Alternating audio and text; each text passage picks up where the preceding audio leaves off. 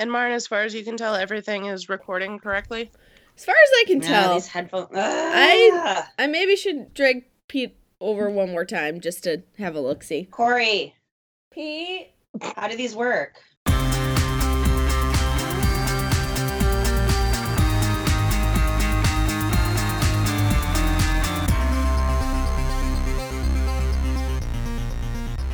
Good morning and welcome to Did You Do Your Homework, the podcast connecting academic ideas to popular culture. I am your weekend librarian and young adult literary enthusiast, Martha Sullivan, and I am not joined by Pete this week because this is a No Boys Allowed episode. Instead, I am joined by two wonderful returning guests who would perhaps like to introduce themselves. hi, I'm Maren Higman. I'm a youth services librarian, and I am excited to hopefully talk a lot about Buffy, which is what I assume is going to happen here, given our topic. Solid prediction.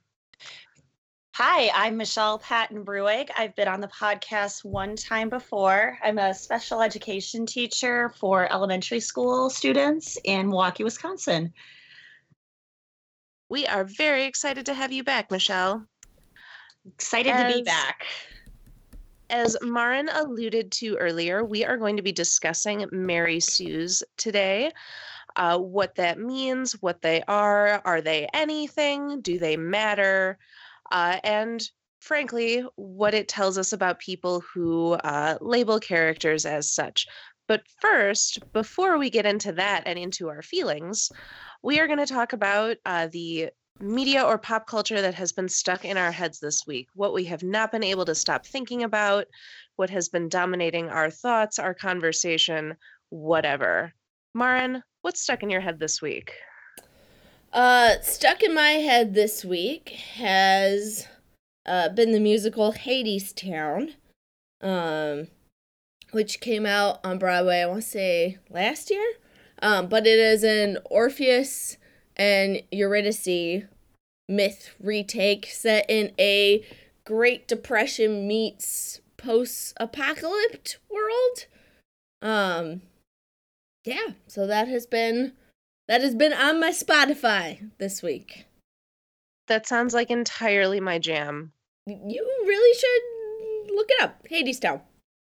I feel like I heard the title somewhere before, but I haven't actually had a chance to look into it. How's the score for it? It's good. Yeah, it's really interesting. I initially got into it because the woman who directed the original production of Natasha Pierre and the Great Comet of 1812 was involved, which is how I heard about it. And I read, this long interview with her, I think on Slate last week, talking about it, and so I started listening to it. Can I actually, though, now I'm realizing I've actually been very split between that and the Lonely Island's new album, Bash Brothers, which is very, as different as you can be. I think I've been, using Hadestown as a downer and then Bash Brothers as an upper. That has been my pop culture world this week. Which, now that I say it out loud, sounds really weird. That's the one where they have the visual album on Netflix, right? Yeah. That is, I haven't seen the full part of that, but there's one song that they have this visual music video album to. I think it's near the beginning. It's like the silk robes and kimonos bit. Yes, it's Oakland Nights. I'm not going to ruin anything about it. If you do nothing else, just watch that part through the chorus and just love life. Oh, that cameo came as individual who comes on the screen totally threw me off, and it's so good. I loved every second of it. It's so good. Yeah, so that is Maren's weird stuck in her head this week. Quite an amalgamation. Wonderful. Michelle, how about you? I've been watching Dead to Me on Netflix. I feel like whenever I come on here, I'm like, here's the newest show that Netflix has gotten me to No, just but me watch. too. Dead to Me got me through a plane ride recently. Well, that would be great to watch on a plane, actually. Those half-hour comedies, man. That is where it's at. Yeah, it's Christina Applegate and Linda Cardinelli, and they're in a death support group, and then that's where they meet. And then various shenanigans ensue. James Marsden is in it, and I love him so much. I was really pleased. I was really pleased that James Marsden finally got to play a role where somebody wasn't stealing his girl. Because I feel like that's the archetype that he always plays. I guess and The Notebook and Enchanted, and he finally gets to be the guy who is just the guy. It's like the one reason I still like deeply love 27 Dresses is just the satisfaction of James Marsden gets the girl. Darn it. Like, yeah. But yeah, I'm only like 3 episodes into Dead to Me, but I'm enjoying it very much. I'm excited to see Christina Applegate working. I also like that it's a dark comedy, so they kind of go there with some things, but I love the just the sarcasm in it and just the well, this all sucks. My husband is dead. I'm angry at the world. I think it's a much more realistic portrayal of going through a major loss like that, and it's just I think it's refreshing to see that on a TV show where that's kind of the focus. I agree. I also am super into media that talks about female rage in a non-condescending way. And I just really appreciate that it is understandable and acceptable that these women are angry. And the show doesn't talk down to them at all for that. And there's a lot of female rage in this so show. much. Yeah, female rage and female grief, and neither of them are treated as characteristics of weakness. Yep, that's what I've been watching. I think I have 3 more episodes left, and I want more. I hope it gets a season renewal. Netflix is so opaque in terms of what they decide to renew and what is popular, and I feel like I never have a handle on that, but I would watch more of that show. Stuck in my head this week, I saw Detective Pikachu on opening weekend, and this was a movie that they did not have to make good, but they did. I have been playing these games for literal 20 years at this point. So I'm a complete sucker for any all of the new generation games. I'm still one of the handful of people playing Pokemon Go. I'm in it on Pokemon, and I really legitimately enjoyed Detective Pikachu. Both because it was super fun to see the way that they realized the Pokemon in a more real world context, and also because I said, they didn't have to go so hard, and they did. And I just really appreciate that. The actors are all charming. The Pokemon are wonderful. I enjoyed Ryan Reynolds a surprising amount. Yeah, it was a delightful movie-going experience. Well, I'm glad to hear that, because I feel like I saw the trailer and I was like, there will be no middle ground here. Either this will be wonderful or this will be terrible. And I was wholly prepared for it to be well, that sucked, but I really enjoyed watching those Bulbasaurs on screen. And I was ready to, the credits rolled, and I was like, can I watch it again? Can I watch it again right now? I was gonna say, and it goes along with what you guys were just talking about, but it's you have to temper, I think, your expectations with that movie. That's not one that it would be awesome if it is something that you could really analyze, and you're actually, that was a really good story. There was a surprising amount of character depth. But I just feel like that's a movie you go to just to be I want to see Pokemon on screen. I enjoy Pokemon. I'm going to be entertained. And I think if you go into it with that lens, It's great. We should start calling those the Gladiator movies. Are you not entertained? Yeah. I agree, and it was all of those things, but like I said, I was also pleasantly surprised. It is at its core a movie about a father-son dynamic, which is something that I'm a sucker for, but also I found to be sort of a genuinely touching story. So I guess your mileage may vary on how much you enjoyed the story. I definitely did. And also, Bulbasaur's. So I it's haven't got gotten a something for chance. everyone. I haven't gotten a chance to see it quite yet, but it's on my radar. That's kind of I am one of those people that'll go in and be like, what are people saying about this? What should I kind of be expecting? And I've heard that people are like, oh, it's a kids movie. I'm like, well, yeah, it's Pokemon. It's a kids movie, but it's also kind of scary. Like I don't know that I would take a kid younger than like 8. Oh, interesting. It's interesting. I don't know. I take 6 and 7-year-olds, and they would love Pokemon. But now that I'm thinking about it, I haven't heard of anybody seen it. Yeah. Yeah, I guess, none of my kiddos at the library, and I feel like I do usually hear, like, Miss Martin, we saw this, it was great! And I guess I haven't heard that. I kind of wonder if the audience for this movie is not actually kids, but me. Like, those us millennials who, like, have been playing the games for 100 years. Like, I wonder if this is... Because I wonder if it's like the Sonic movie, where like that's not a movie for kids; it's a movie for adult fans of Sonic. Right. So we are going to take a quick break, and when we come back, we are going to dive into the subject of the Mary Sue. We'll be right back.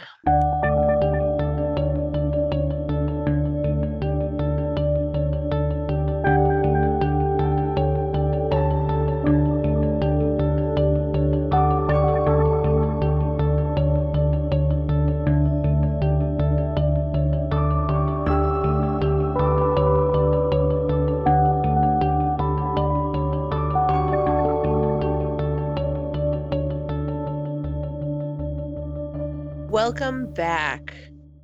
Our topic for today is the Mary Sue. We are going to touch on what this means, the concept of the Mary Sue, where it came from, what it means, what it tells us about a character, whether it is a useful descriptor, and how the term has kind of degenerated in recent pop culture history. I'd also like to talk about some characters that have been painted with this label, whether we think that's warranted, and what that might actually be saying about the pop culture environment that these characters were generated in. But the very first thing I would like to ask you both, what is a Mary Sue as you understand it? Sure. So I think there are kind of two related but separate thrusts of the term Mary Sue. I think on one hand, and this I think is used more broadly, it's the idea of a female character who is, quote, perfect, unquote. So who does not seem to have flaws. I think the other idea behind a Mary Sue, and this is much more related to fan fiction, and probably it comes at no surprise, reveals the amount of fan fiction I've read in my life. But the second thrust of the idea of a Mary Sue is that it's an author insert or author wish fulfillment. So I think you have those kind of two related components, is what people mean. When I agree with all that Marin says, but when I think like the Mary Sue trope or the Mary Sue-esque character, maybe it's just the like amount of cynicism that I sometimes have from like my AP Lit days or being an English major for all of 2 semesters in college. But I tend to think of Mary Sue as being a character that you're, as the reader, supposed to just love and be like, oh, they're just the best. They're the kindest person. They approach life with such a great way, but you kind of end up being a little bit angry at the character or being like, man, they suck. They're the worst because they are so positive, so great. Nothing bad ever happens to them. They always win in the end. And it kind of almost isolates the reader because that's never how life works. And when I think of like a Mary Sue-esque character, I right away go to not the characters that I like, but the characters that I'm supposed to like. But I sit there and go, man, I just cannot stand X character because they're just so perfect. And who's ever actually perfect in the world? And maybe that says a little bit about me when it comes to works of fiction that I read, but that's what jumped out in neon letters in my brain. So, Marin, I'm really glad that you brought up the topic of fan fiction because that is where the Mary Sue began her rich and varied life.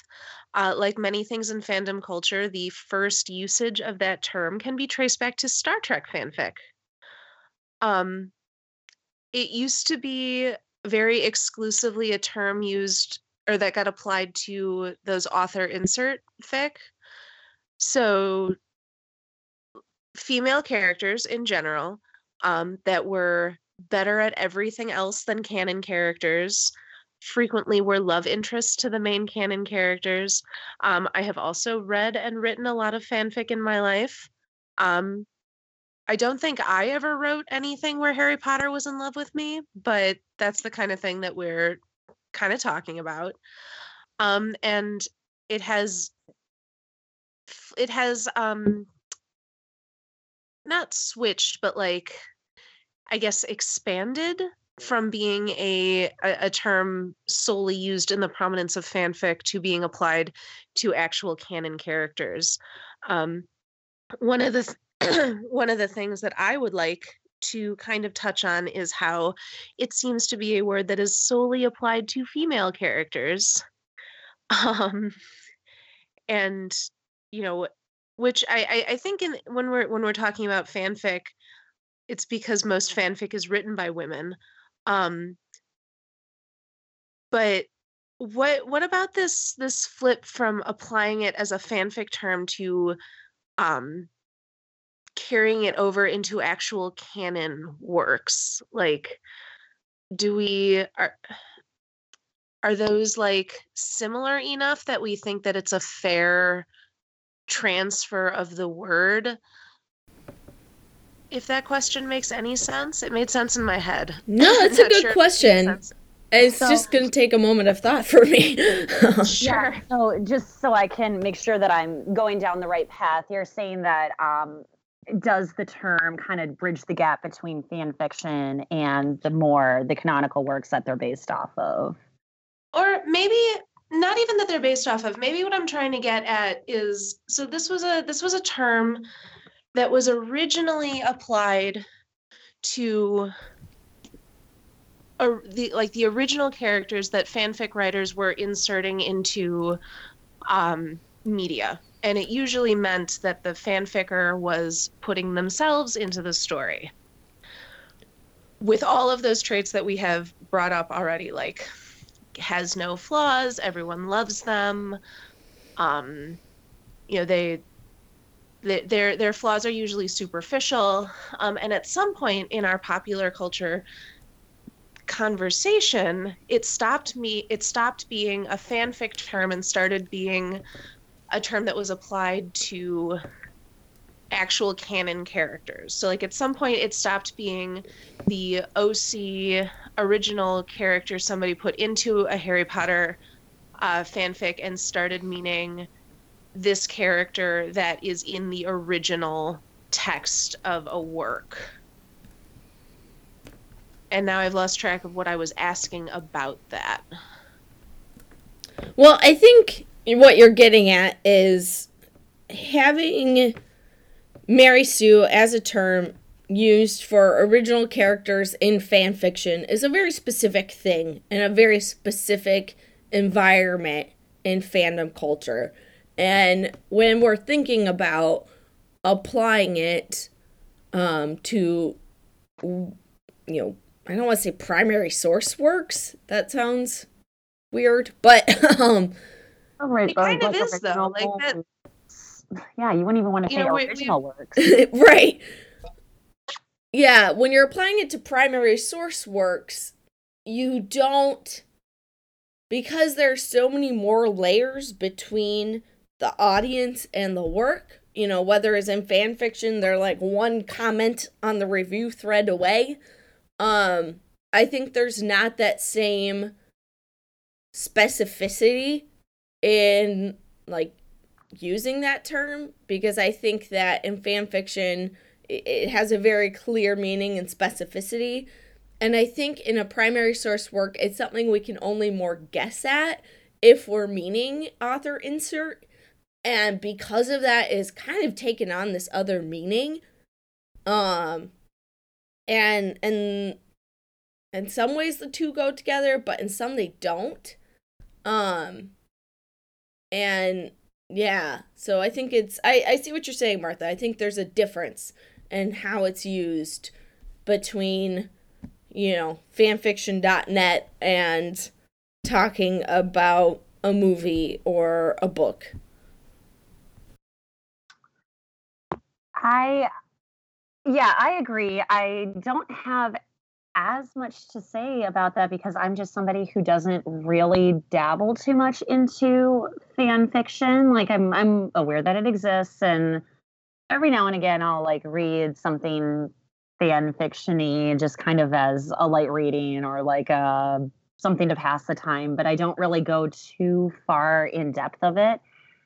I kind of how there are some, the only one that can like jump into my mind right now is weirdly enough 50 Shades of Grey. Yeah. That kind of started out as maybe a bit fan fiction-y about another source, and then for some reason somebody was like, hey, let's actually publish this. 50 Shades was literally fan fiction. Yeah, that's the only example that I can come up with in my mind, because I'm just so unfamiliar with it. So, like, that's where it's one of those where I could be like, oh, I can see why people would say that character X is a Mary Sue-esque type because of this, but that literally started out as fan fiction. Well, and that one's an interesting example because I almost wonder if Twilight is where that shift happened, where Mary Sue, because I can't think of an earlier example of a canon character being called a Mary Sue than Bella from Twilight. Sure. And I wonder if that is where the shift happened from taking that term out of the fanfic sphere, because I also think that that's when it stopped really being a meaningful term, because in the fanfiction sphere it has a definition, like it has parameters. But as soon as you start talking about like characters in original work, it's like, well, this doesn't mean anything anymore. Like this just means a character that I have problems with, almost. And I do wonder if Bella is like the first canon character, I guess, to get that label. That would make sense to me. Yeah. Well, and it makes sense too that I think her name is what? Anastasia Steele. Yeah. From 50 Shades. Why do I know that? I know that. I know that too. I've never read them. Yeah, so I think it makes sense that, you have this kind of, I don't want to say, like, legacy. No, legacy is not the right word. Like, this progression of that to, like, the Anastasia Steele type. But I remember reading more broadly, I've seen think pieces come out more recently about, is Rey from Star Wars a Mary Sue? Is Arya Stark from Game of Thrones a Mary Sue? So I think you're onto something, Martha, that there has been the term has gotten applied differently, and it seems to be a little only recently.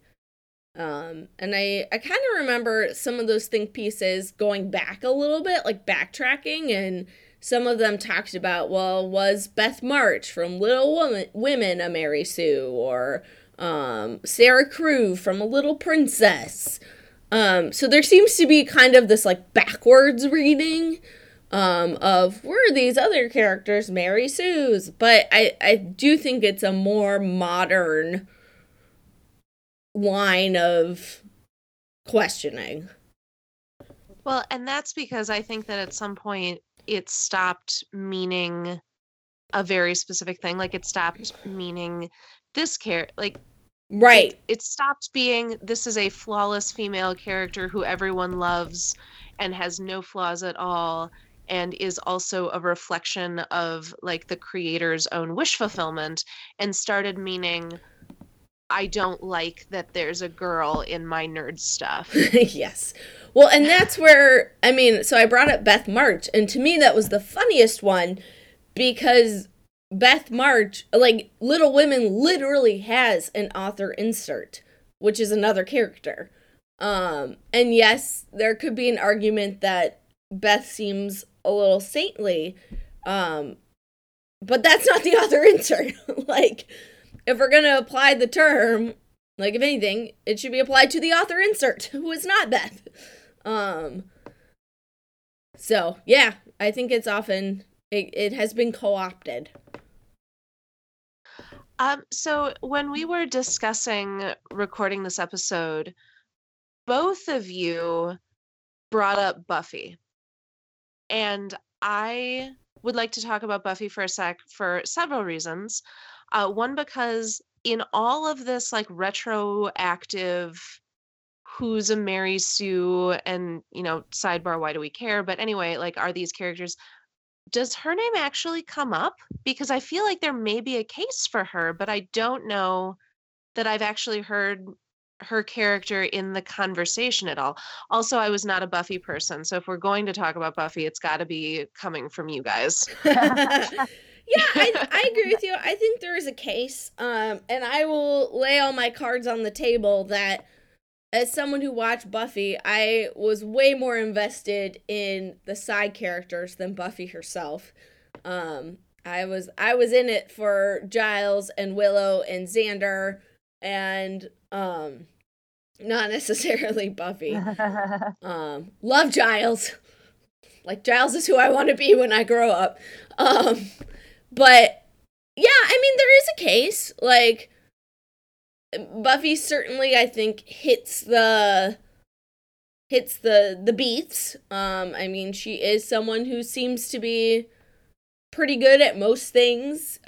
She, you know, seems to be one that every guy falls in love with. But on the other hand, I do think the show takes time to go through her flaws, especially in the early seasons. And I will also, and I think this is an unusual stance I have in the Buffy watching community. I actually really prefer the early seasons. I really love, like, seasons 1 and 2 of Buffy are my jam.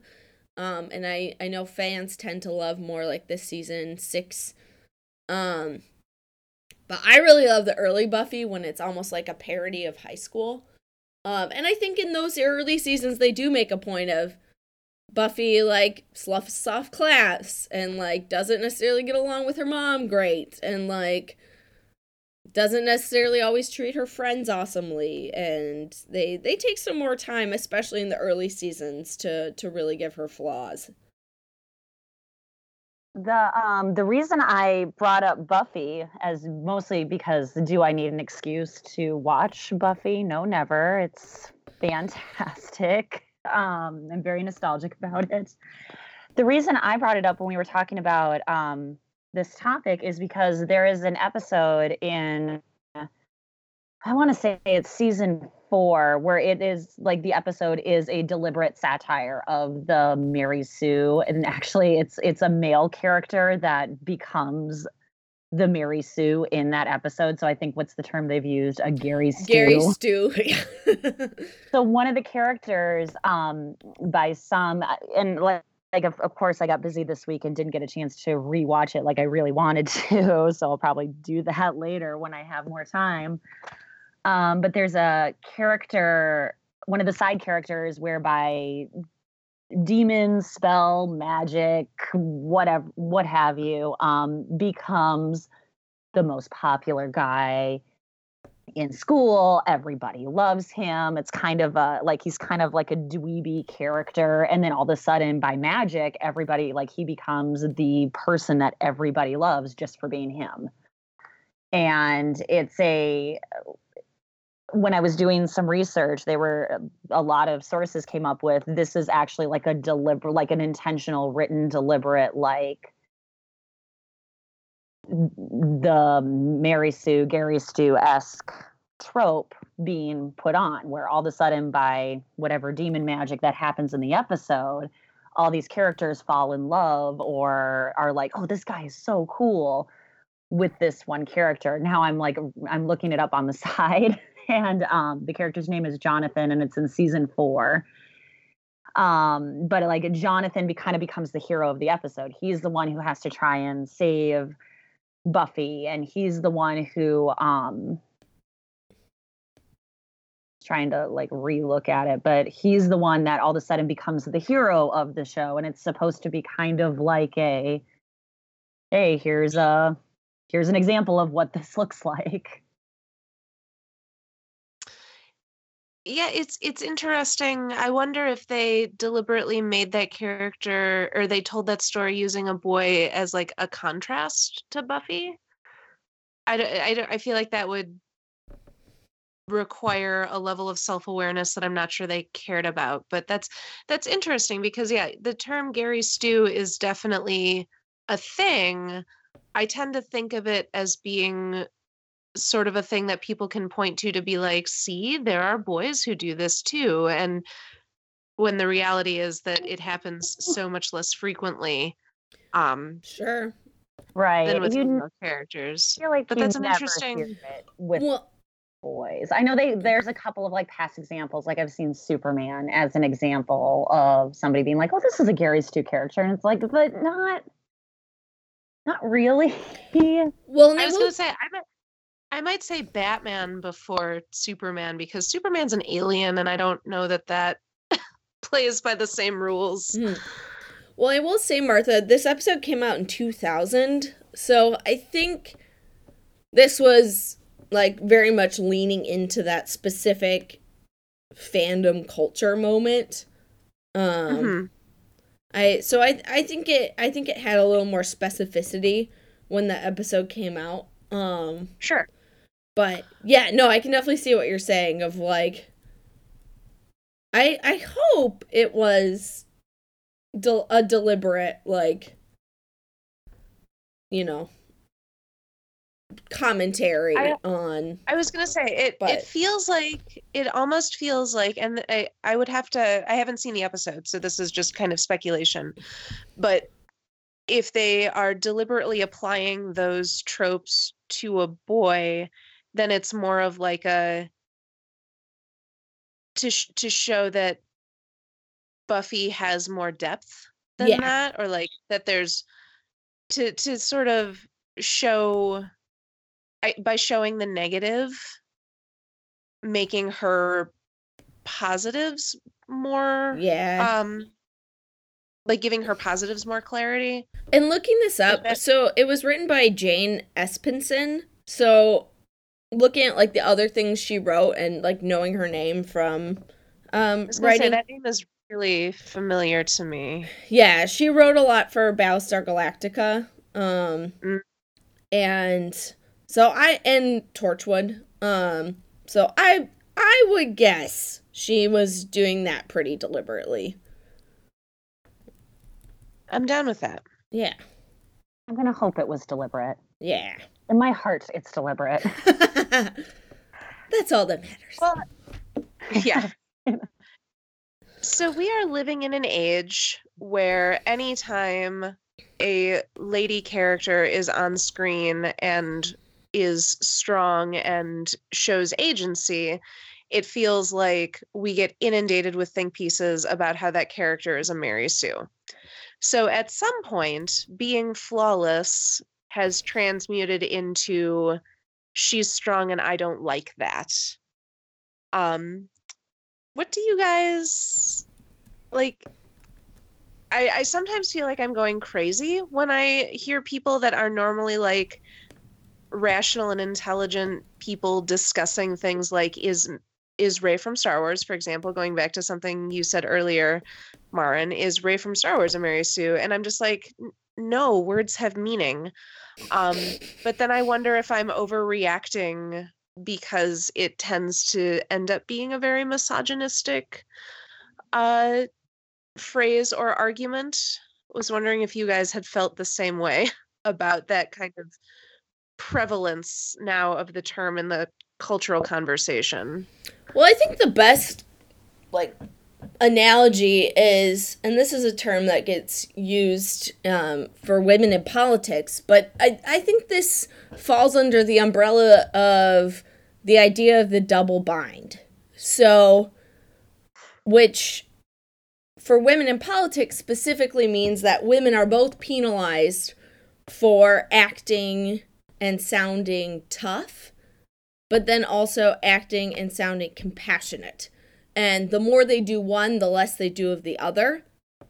And it's the catch-22 of women in politics, that they cannot both be strong and compassionate enough. Because, well, for a whole host of sociological reasons. But I think this is the same idea here. I think that the Mary Sue is a way of enforcing the double bind in pop culture, and that, you know, a female character can't be like too badass, but also if she's not badass enough, then she's weak. And I think it's that in action. And I think too, the way it most often manifests itself, and I think this is something that we've seen in political reporting for both the 2016 election and currently the 2020 Democratic primary, it most often manifests in that we ask that question of women and female characters, and we don't ask it of either male politicians or male characters. Like, it's just the asking the question, I think, too, that kind of signals. And instead of having the conversation of, was this a well-written character? Did this character's motivations make sense? Was the writing, did the writing match the purpose of the story? Instead of asking those questions about the craft, we use the Mary Sue umbrella as something that gets targeted to female women.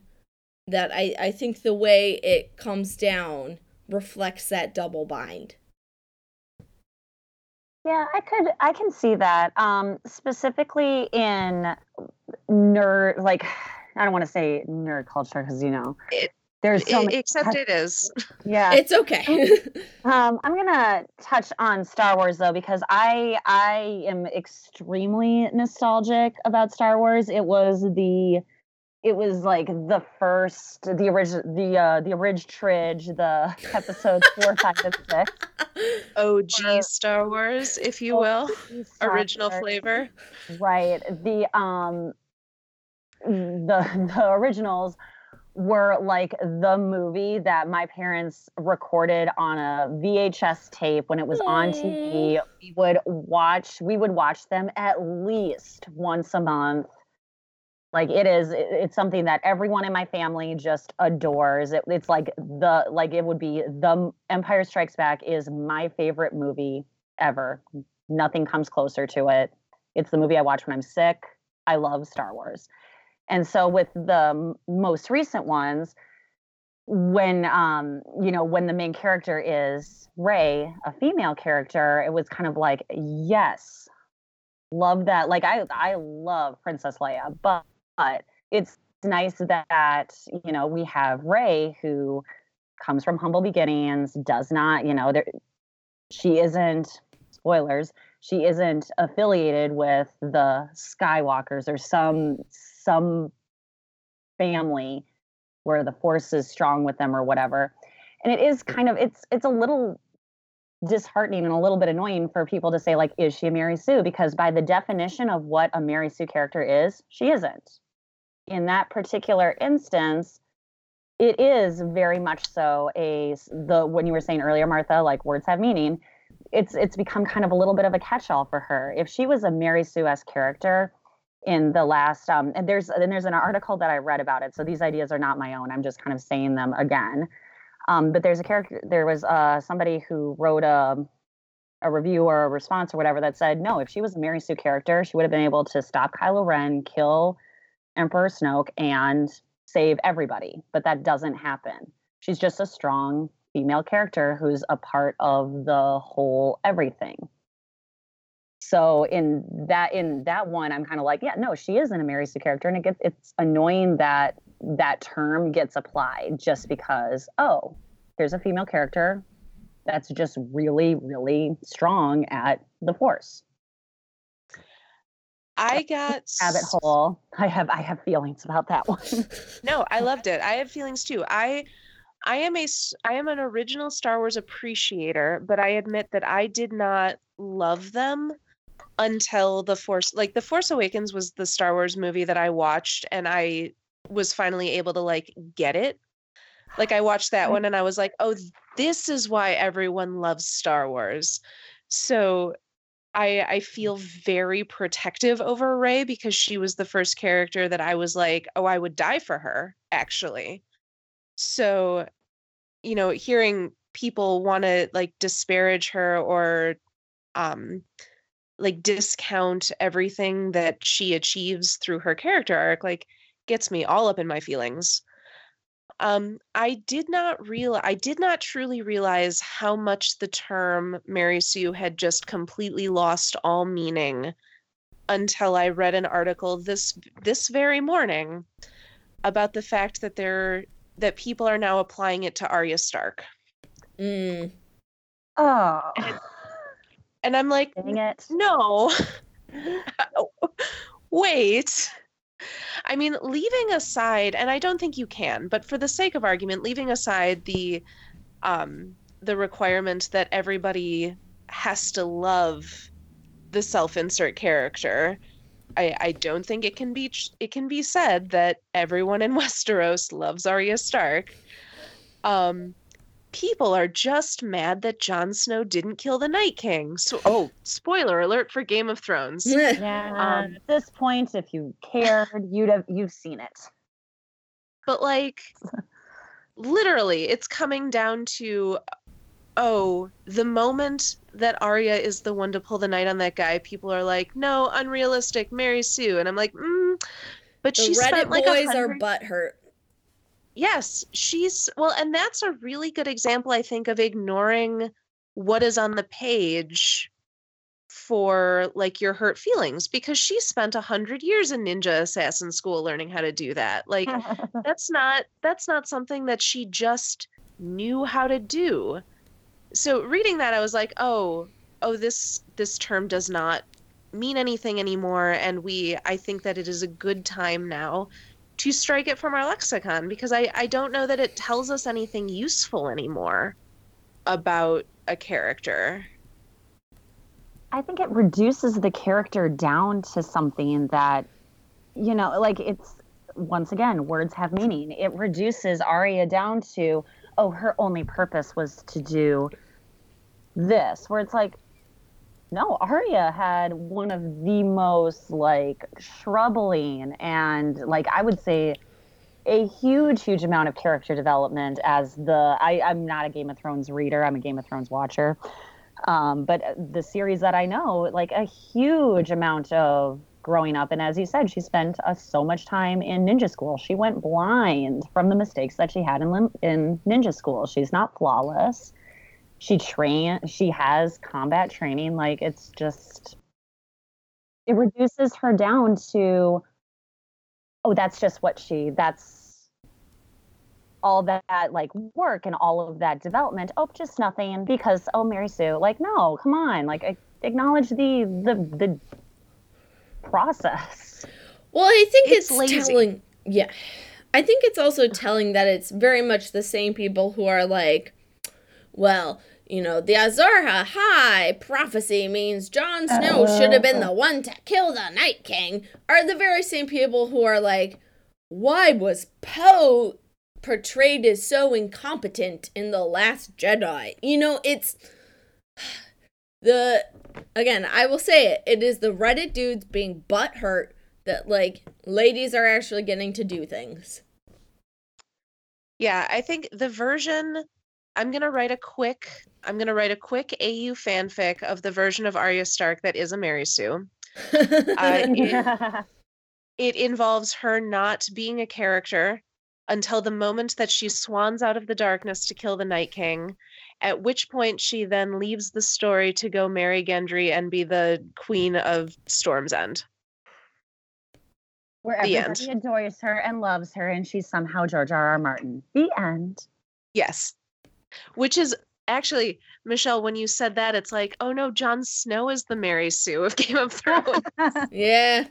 Sam, It's either what's his face? It's either Jon Snow or Tyrion, and both of them are dislikable enough, I think, that neither of them actually count. So, as you bring up Tyrion, that makes me think of a really interesting related concept I heard called adaptational attractiveness that I think sometimes gets employed and maybe can be seen as like trying to make a character a Mary Sue.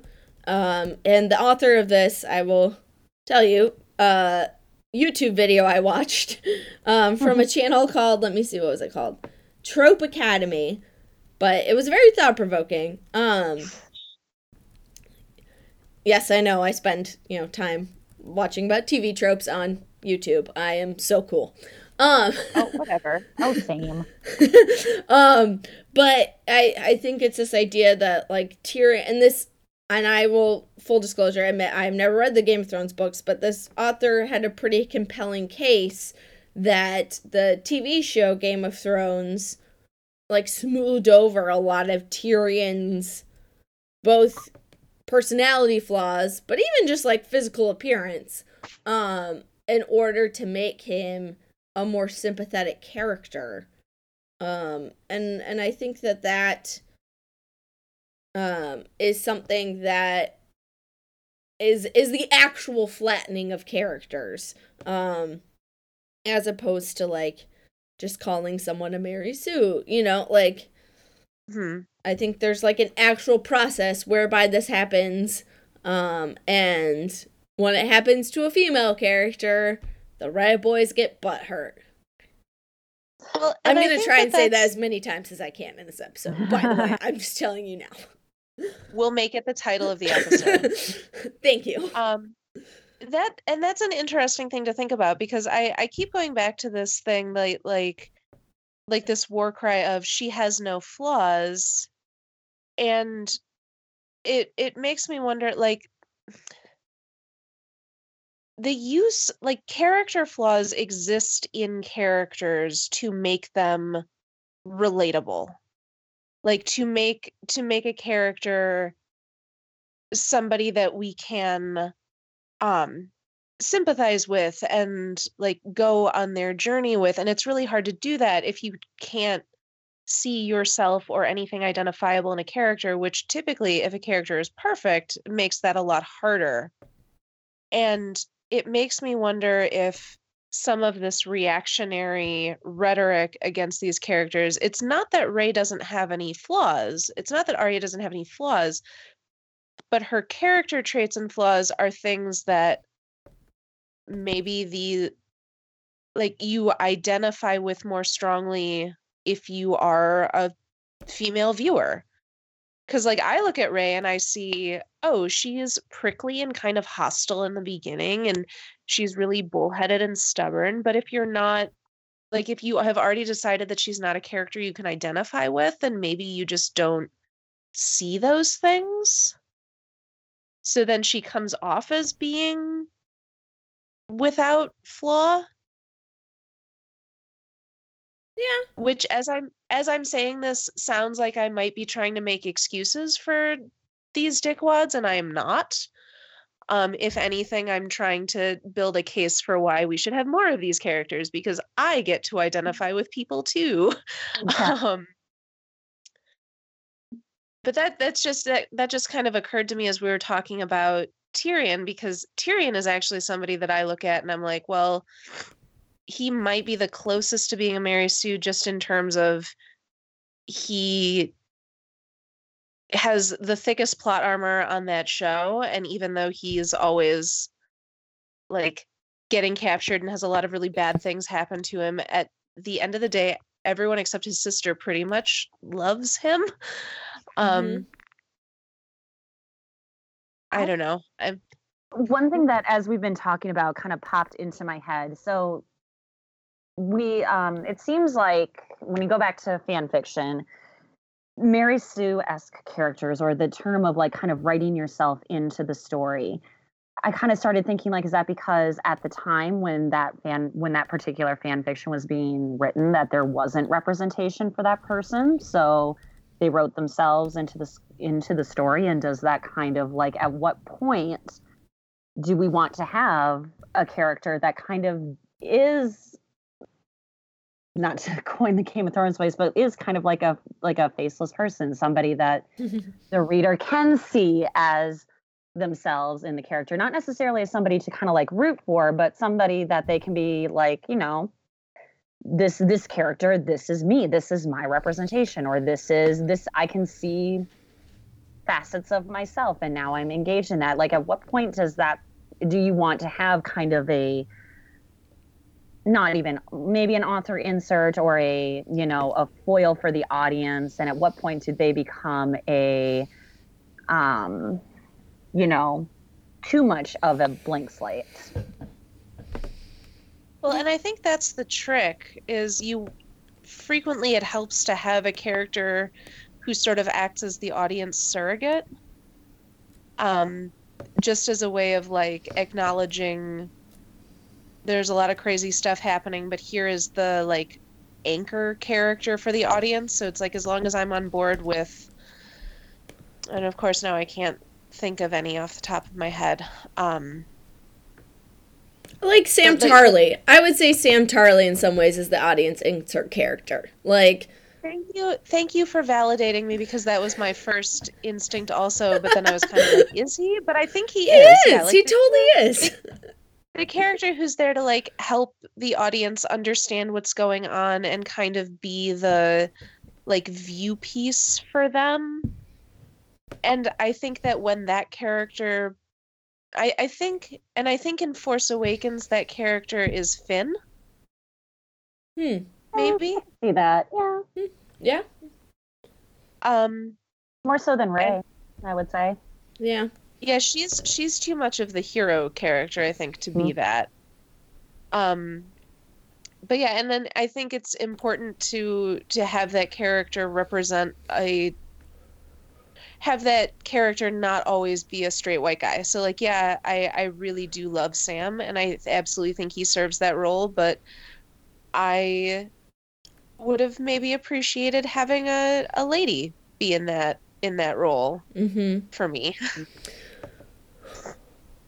Well, and I think too, it says something that people calling women who get to carry the weight of, I mean, like you said, like the weight of heroism, like getting to be the hero, they're starting to call that Mary Sue, because I think in terms of the audience insert character, I think they expect characters that are carrying the emotional weight and labor of the story. Like, they expect characters like, and this is a very small and specific example, but like in the second to last episode of Game of Thrones, you follow that mother and her daughter around King's Landing, and you know, we hardly hear her talk, but we just see her face and we see her distress. And I think And this is, I would say, in a reflection of how we expect women to carry the emotional labor of our society. But I think oftentimes we expect women to carry the emotional side of the story. And so seeing a character like Ray, who is more concerned about the goal and more concerned about leading than concerned about processing the emotions of what has happened, I think it is part of what makes the Reddit boys so butthurt. Yeah, I think the note that I would like to leave us on for this discussion is a simple contemplation of the fact that recently I have seen people be mad and call Captain Marvel a villain because she beat a man up who verbally abused her and then stole his motorcycle. So clearly that makes her A villain. a bad guy. They will jump through any hoops. Just any. It's really It's really the remarkable. Reddit boys are. That one is the Reddit boys or the whomever boys are butthurt. Come on. Oh.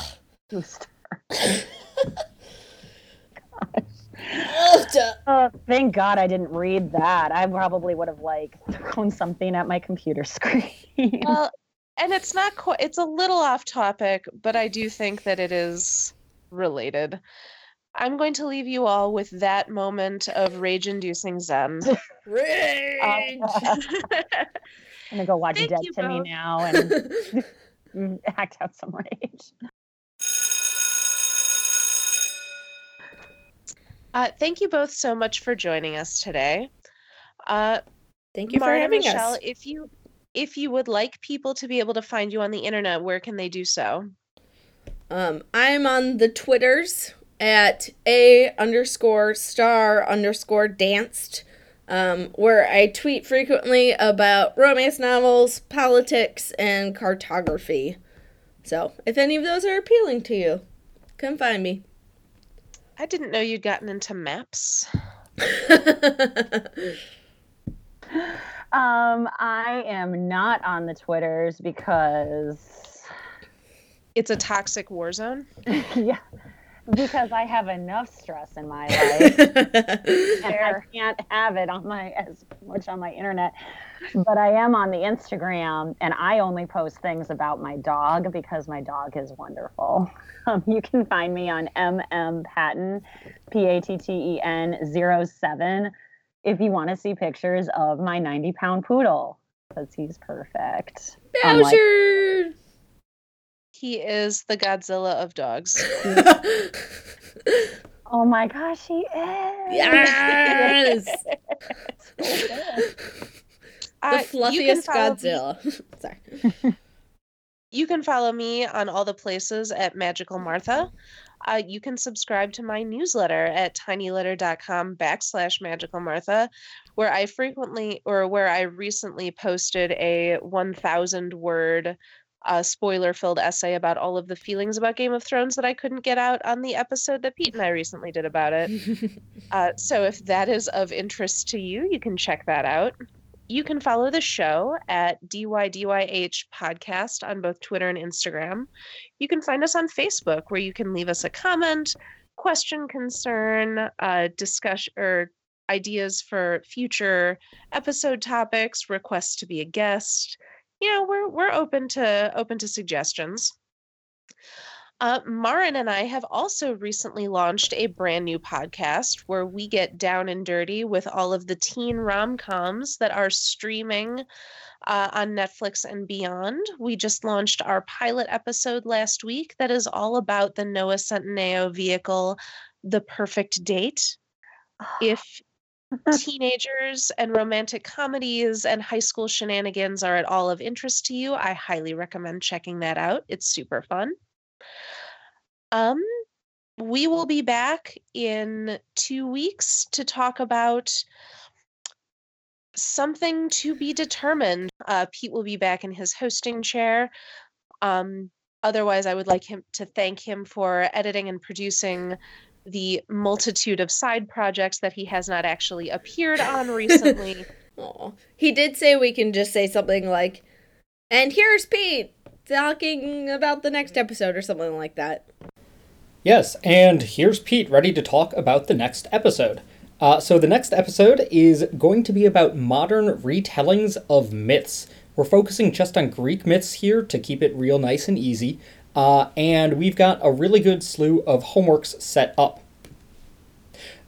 Returning guest Austin Morgach is assigning Circe by Madeline Miller, which I gotta say I am really excited about. That's sort of a modern retelling of the story of Circe, the witch in Greek mythology.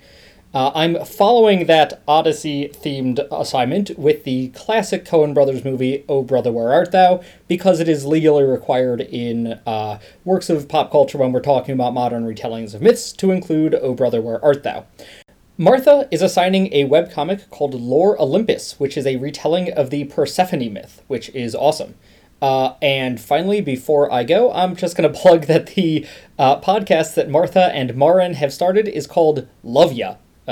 Parody, ya like you, but then also ya like YA. Fairly clever pun. So yeah, go ahead and check that out. And now back to Martha to close out the episode. Thank you all for joining us. We will see you next week, and until then, enjoy doing your homework.